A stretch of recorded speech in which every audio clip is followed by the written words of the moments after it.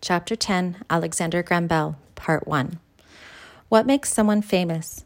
Who would you think of if you were asked to name someone famous today? Would you name a famous athlete, an actor, or a musician? Maybe you would think of a president or famous leader. One of the most famous inventors of all time lived over 100 years ago. His name was Alexander Graham Bell. Alexander Bell was born March 3, 1847. He was the middle of three sons born to Alexander and Eliza Bell of Edinburgh, Scotland. His parents nicknamed him Alec as a young boy. Alec's childhood was happy. He lived the best of both worlds by spending time at his home in the city of Edinburgh and also in the country on the weekends. More than anything, Alec loved to learn new things. At Milton College near Edinburgh, young Alec enjoyed exploring nature. He collected plants and studied animals. In school, Alec's best subjects were science and music, which he learned from his mother. Alec's mother was nearly deaf, so she played music mostly by feel. To hear the music, she would put a hearing trumpet on the strings of the instrument. The trumpet magnified the sound. Alec's father was an important speech professor. He studied the sounds of the English language, similar to the phonics you studied to learn to read. He very much wanted to help his wife Eliza and other deaf people. In 1864, he invented a sound alphabet called visible speech. He spent years coming up with symbols to stand for any sound the human voice could make. The symbols that he used looked the way a person's mouth looked when making certain sounds. Visible speech helped deaf people learn how to talk better so that they could communicate with others. The example of both his mother and father was an inspiration for Alec. He became interested in inventing things on his own. He especially wanted to invent things to help other people. Alec and his brother actually made a speaking machine. The machine used the voice box, larynx, of a dead sheep. Part of the machine acted like a mouth and throat and could say the word mama. As an adult, Alec worked with deaf students. He later took a job as a professor at Boston University. Inventing things was a big part of Alec's life. After one invention, he set his mind on others, never satisfied with the past invention. The invention that he is most famous for, however, was yet to come.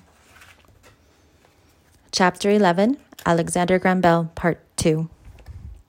Alec Bell loved thinking of new things to invent more than anything else in the world, especially to help other people. In 1837, another inventor, Samuel Morse, created a machine called the telegraph. The telegraph was a way to send messages long distances across wires. It was limited to dots and dashes and could not transmit human sounds. Alec began to think about ways that he could improve upon this new invention. I used to tell my friends that one day we could speak by telegraph, said Bell. He devoted all his time to this new goal. So did many others, and the race for a new invention was on. Boston, Massachusetts became an important place for many inventors.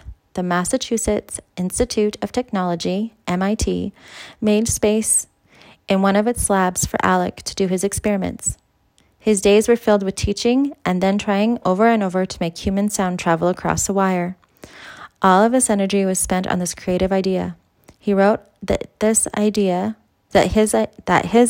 of using electric current to carry a sound would likely make others think him crazy. So he kept most of his ideas and experiments secret. Alec hired a young mechanic to help him. Thomas Watson knew his electricity worked. At first, their experiments failed more than they succeeded. Alec thought they were getting closer to success. I think the transmission of the human voice is much more nearly at hand than I thought. On June 2nd, 1875, his dreams came true. Like many inventions, an accident led to an important discovery. With the electricity turned off, Watson sent a message to Alec that Alec could hear. He heard tones, not just one single high-pitched sound. He knew instantly it was a huge step forward. I have, by accident, made a discovery of the very greatest importance, wrote Bell. 3 days later, the first telephone recorded, "Mr. Watson, come here. I want to see you." To Bell's great joy, Watson had heard and understood what Bell had said. Fame and fortune came to Alexander Graham Bell and Thomas Watson. They soon formed the Bell Telephone Company to make and sell their new invention. Bell continued to invent the rest of his life. "Self-education is a lifelong affair," said Bell.